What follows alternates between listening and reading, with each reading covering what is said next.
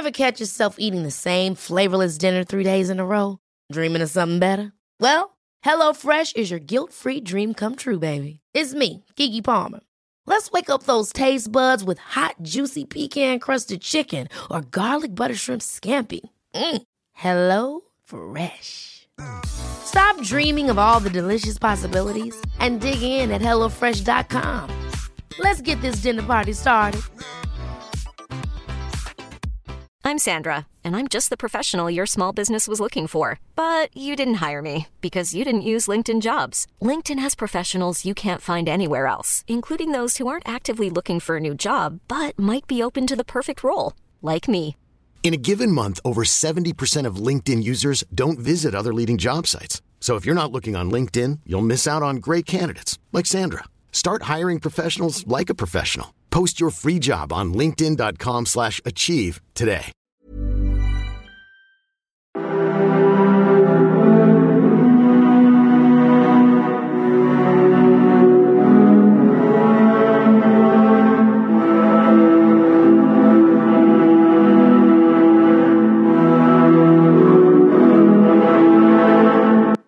Hello there, and welcome again to the Explaining History podcast.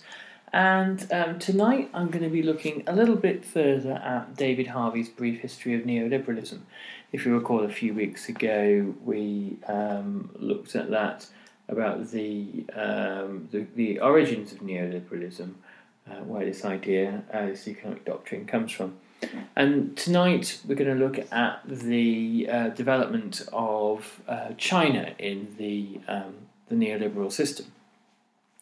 Okay, so firstly, let's go back to first principles and talk about what we mean. Now, here's one of these terms that has come to mean everything and nothing.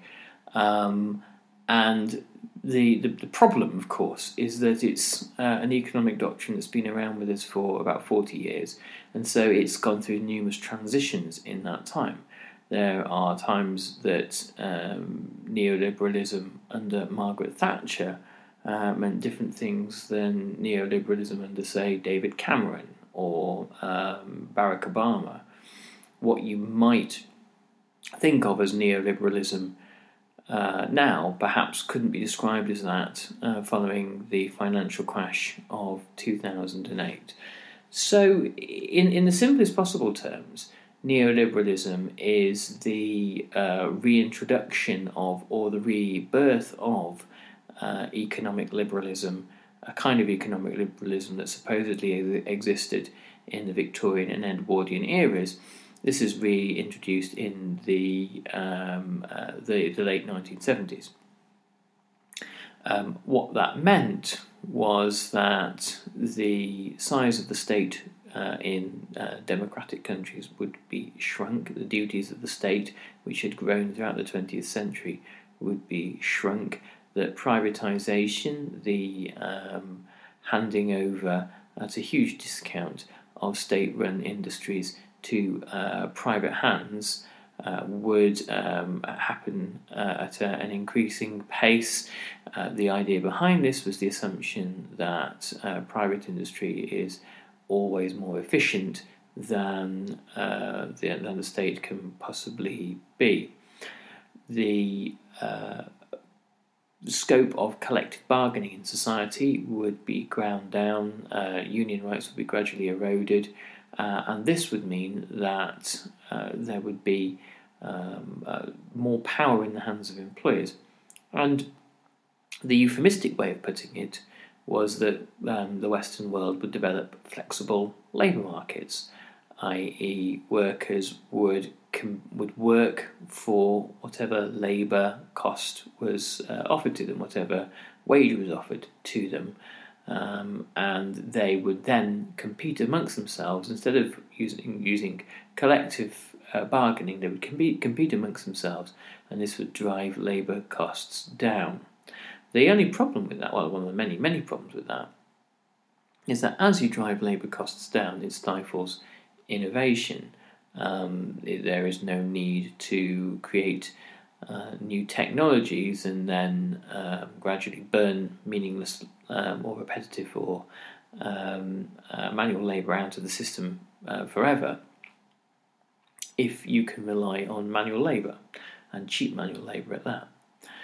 So the difference between wages and prices, which gradually grew throughout the 1970s and into the 1980s, was that gap was plugged by debt. If one liberalises consumer credit cards, loans, mortgages, hire purchase agreements, then you can exist on lower wages and keep consumerism going round.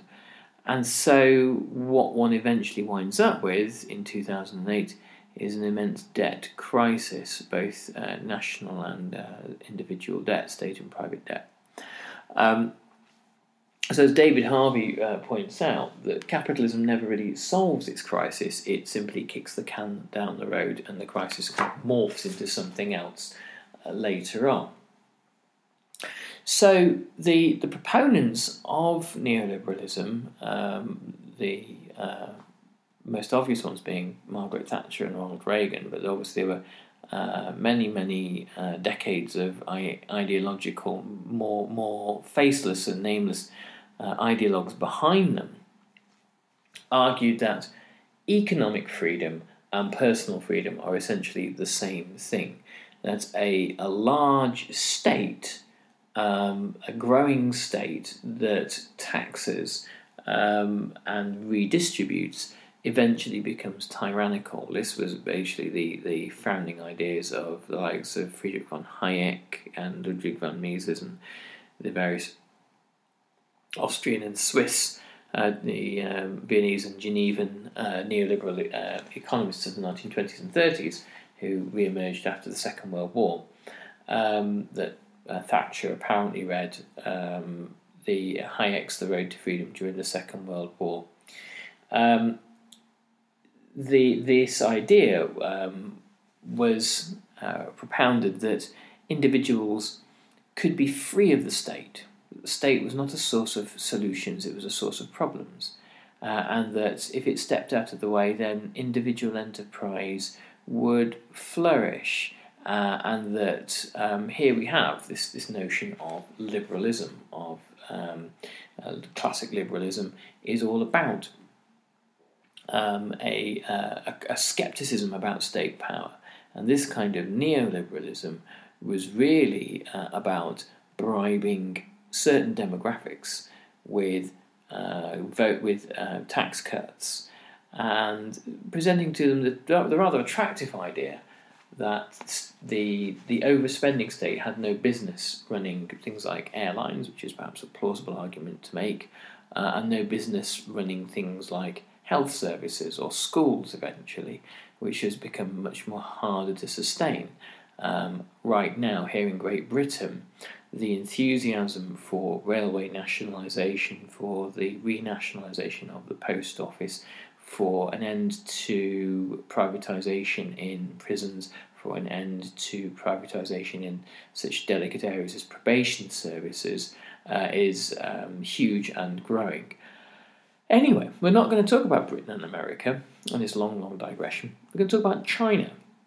So how does, in 1978, China, which has no tradition of liberalism whatsoever, or no dominant tradition of liberalism anyway, how does China manage to slot itself into the neoliberal order? Well, it manages to do so by providing the labour force for neoliberalism over the next 20 years. Now, what China represents to the West is something absolutely pivotal. Throughout the 1980s and the 1990s, with the advent of China and India into the kind of the world economic order, into the world labour market, if you will, the labour market effectively doubles. That creates another downward press on wages in the West, as firstly manufacturing work is outsourced to China and India and other Southeast Asian countries.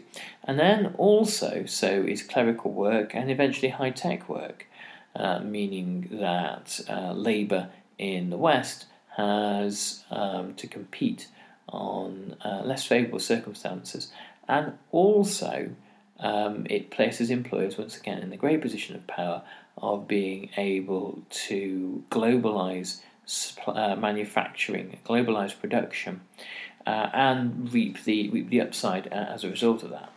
Anyway, so here is what David Harvey has to say.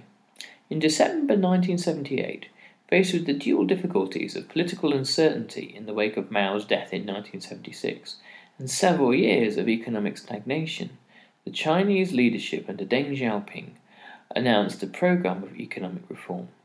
We may never know for sure whether Deng was all along a secret capitalist rhoder, as Mao had claimed during the Cultural Revolution, or whether the reforms were simply a desperate move to ensure China's economic security and bolster its prestige in the face of the rising tide of capitalist development in the rest of East and Southeast Asia.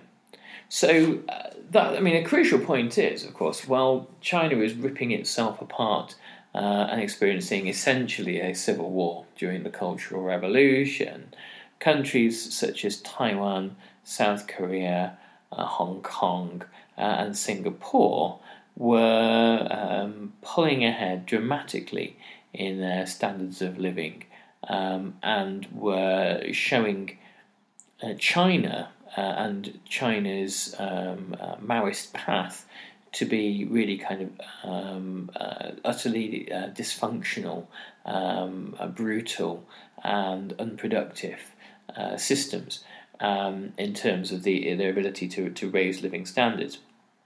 Having the kind of the most cutthroat capitalism parked off your shore is kind of an interesting way of motivating even the most ardent Maoist.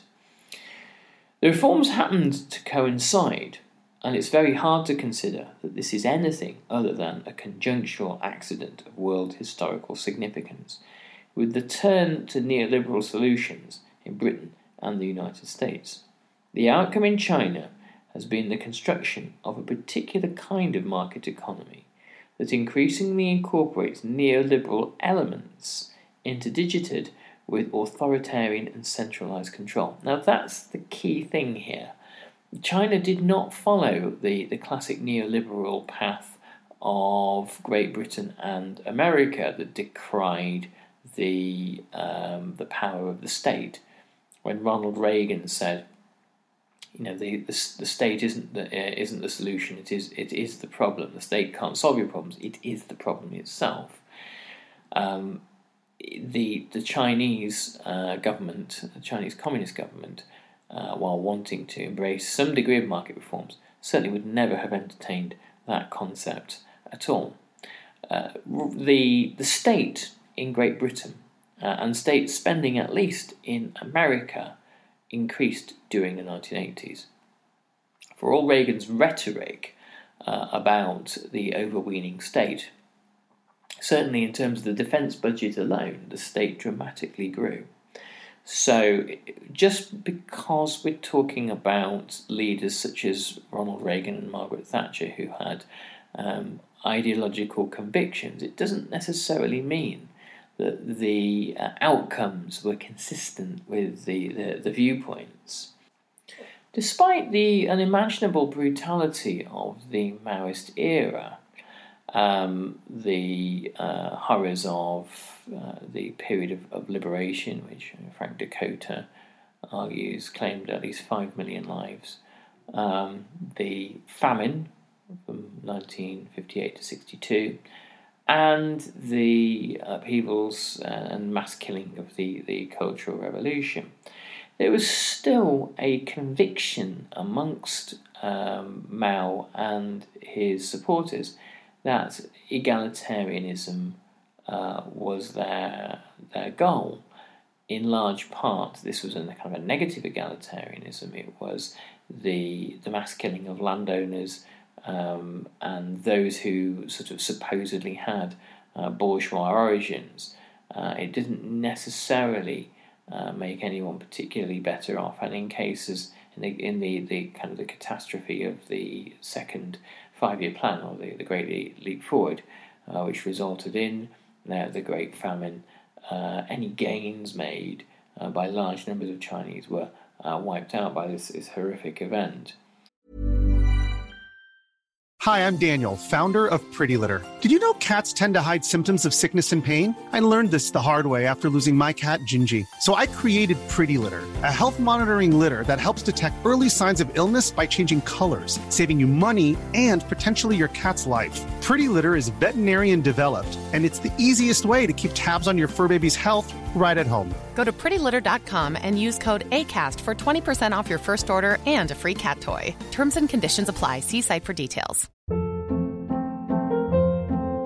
Hold up. What was that? Boring. No flavor. That was as bad as those leftovers you ate all week. Keke Palmer here, and it's time to say hello to something fresh and guilt-free. Hello Fresh. Jazz up dinner with pecan-crusted chicken or garlic butter shrimp scampi. Now that's music to my mouth. Hello Fresh. Let's get this dinner party started. Discover all the delicious possibilities at HelloFresh.com. Millions of people have lost weight with personalized plans from Noom. Like Evan, who can't stand salads and still lost 50 pounds. Salads generally for most people are the easy button, right?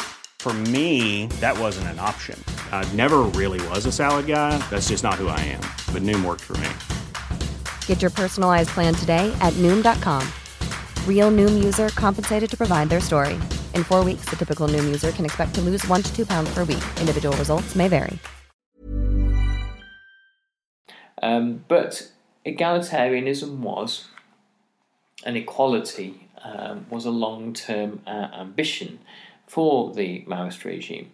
And Deng Xiaoping perhaps convinced himself, certainly tried to convince others, that individual and local initiative had to be unleashed in order to increase productivity and economic growth.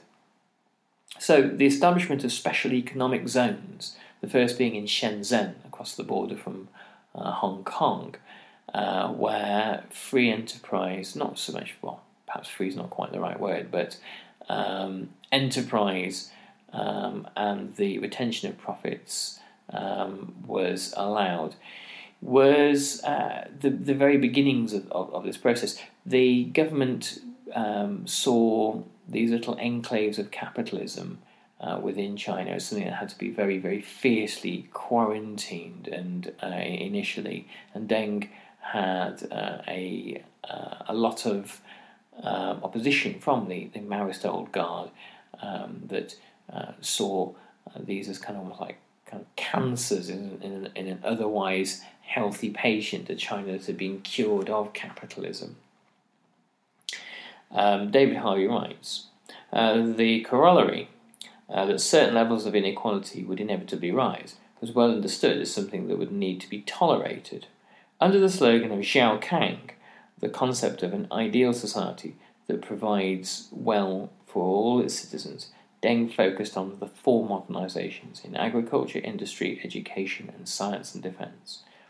The reforms strove to bring market forces to bear internally within the Chinese economy. The idea was to stimulate competition between state-owned firms and thereby spark, it was hoped, innovation and growth.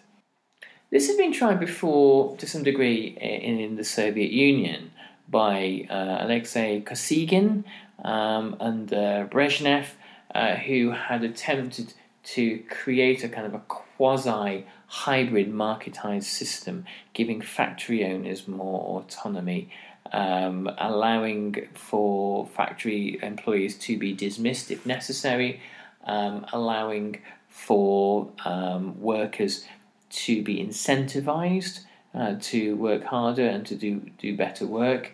It was largely a failure, in part because of the kind of unyielding bureaucracy in the Soviet Union, and also because one either introduces market reforms or one does not. And market reforms are something that are hard to contain or to discourage when it suits, as Kosygin and Brezhnev found out. Eventually, the whole kind of project was shelved until the Gorbachev era. Market pricing, writes David Harvey, was introduced, but this was probably far less significant than the rapid devolution of political economic power to the regions and localities. This last move proved to be particularly astute.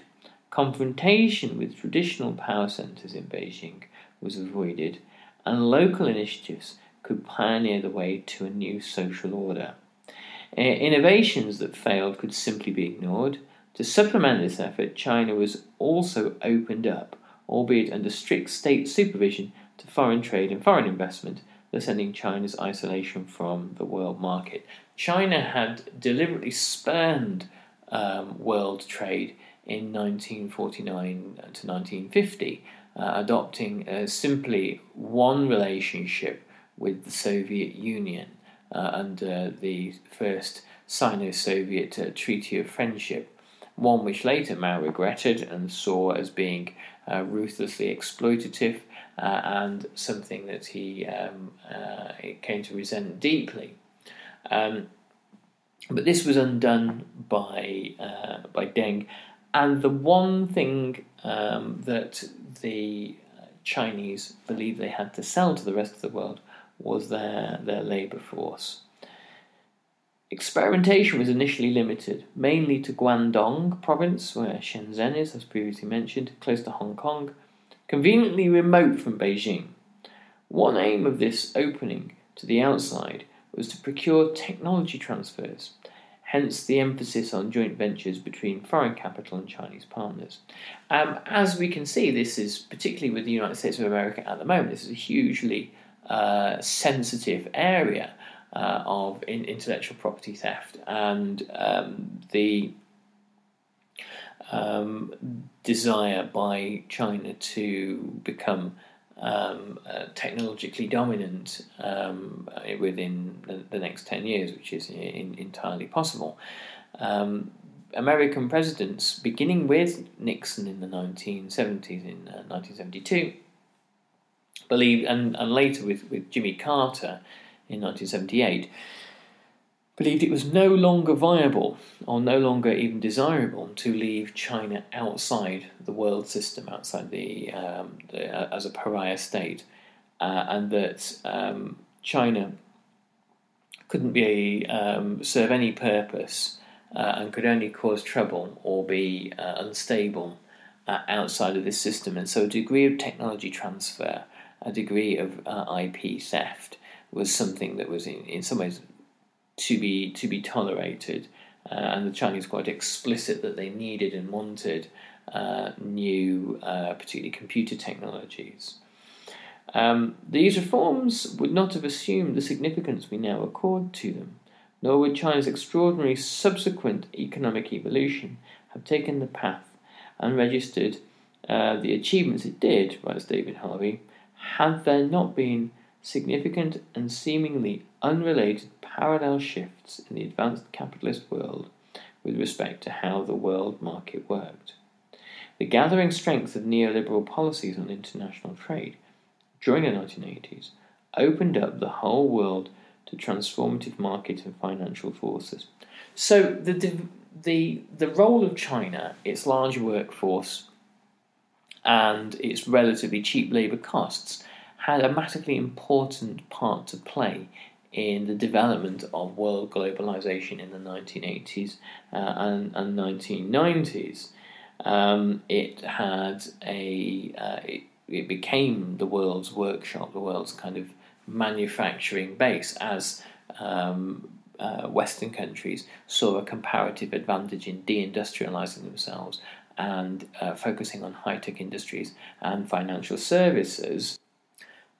But it also required the world economy to kind of break itself into pieces and reassemble itself. During the 1970s, as America abandoned the gold standard and other countries sort of left for the exits as well, the Bretton Woods system that was dreamt up by John Maynard Keynes, among others, in 1944, as a way of managing the international trade deficits and surpluses and the flow of capital around the world, to create economic and therefore political and therefore diplomatic stability after the Second World War. This needed to be broken up, or this was broken up, as the world went through a long economic slump in the 1970s, and during the kind of the neoliberal era, the inclusion of China into the world system with its labour market was something that previously would have been unthinkable as a result of Bretton Woods. The spectacular emergence of China as a global economic power after 1980 was in part an unintended consequence of the neoliberal turn in the advanced capitalist world. So, to recap, China was a country that embraced a degree of market reform and a degree of openness. It was allowed itself to a degree to be integrated into the world economic system, and in doing so radically transformed it by bringing in hundreds of millions of new workers, which were incredibly cheap in comparative terms compared to Western workers. The Chinese have never adopted a policy, or the Chinese government has never adopted a policy of allowing its industry or its economy to be left to the vagaries of market forces. As we see at the moment during the coronavirus crisis, some of the basic assumptions of neoliberalism have been swept away. Governments who would previously have said that the role of government is not to get involved in the economy, that this distorts market forces, it distorts price signals, it encourages welfare dependency, it makes labour markets too expensive by subsidising them with welfare benefits, all this sort of stuff. That has been thrown out of the window within a matter of days. The life's work of Margaret Thatcher in Britain was started to be shredded during the post-election budget, and that has been concluded with the various proposed bailouts of industry and the subsidising of wages while workers are on furlough, all that sort of thing. Well, the philosophy of the Chinese Communist Party has been to incorporate the elements of neoliberalism that led to greater prosperity, but to remain in an active role in economic planning, something that was an anathema, to the various neoliberal governments during the 1980s and 90s, and to retain control over state industries, and to have a complex and opaque relationship between the state and industry, which is worthy of further examination in the not-too-distant future. Now, exciting news as a result of the very kind people who have sponsored the podcast over the last couple of years. We've now accrued enough money to actually buy some technical equipment, such as a microphone, which is the first time on the Explaining History podcast that we've really been able to afford that. Previously, I've just spoken into my laptop, but it's time to raise the game, really, to improve sound quality for everybody that so patiently listens to this podcast and writes nice things on review websites here and there. So do check us out on the Explaining History Patreon page. As you can see, all your donations go to a good cause and not to fund my extravagant lifestyle. And there is always interesting new content going up there. And you can always find us on the Explaining History Facebook group, where, again, when I find useful interesting and topical tidbits on history, memory, politics and catastrophes various, I place them there. Take good care, everybody. Have yourselves an excellent week. Stay safe, stay indoors, and I'll see you soon. Bye-bye. Ever catch yourself eating the same flavorless dinner 3 days in a row? Dreaming of something better? Well, HelloFresh is your guilt-free dream come true, baby. It's me, Keke Palmer.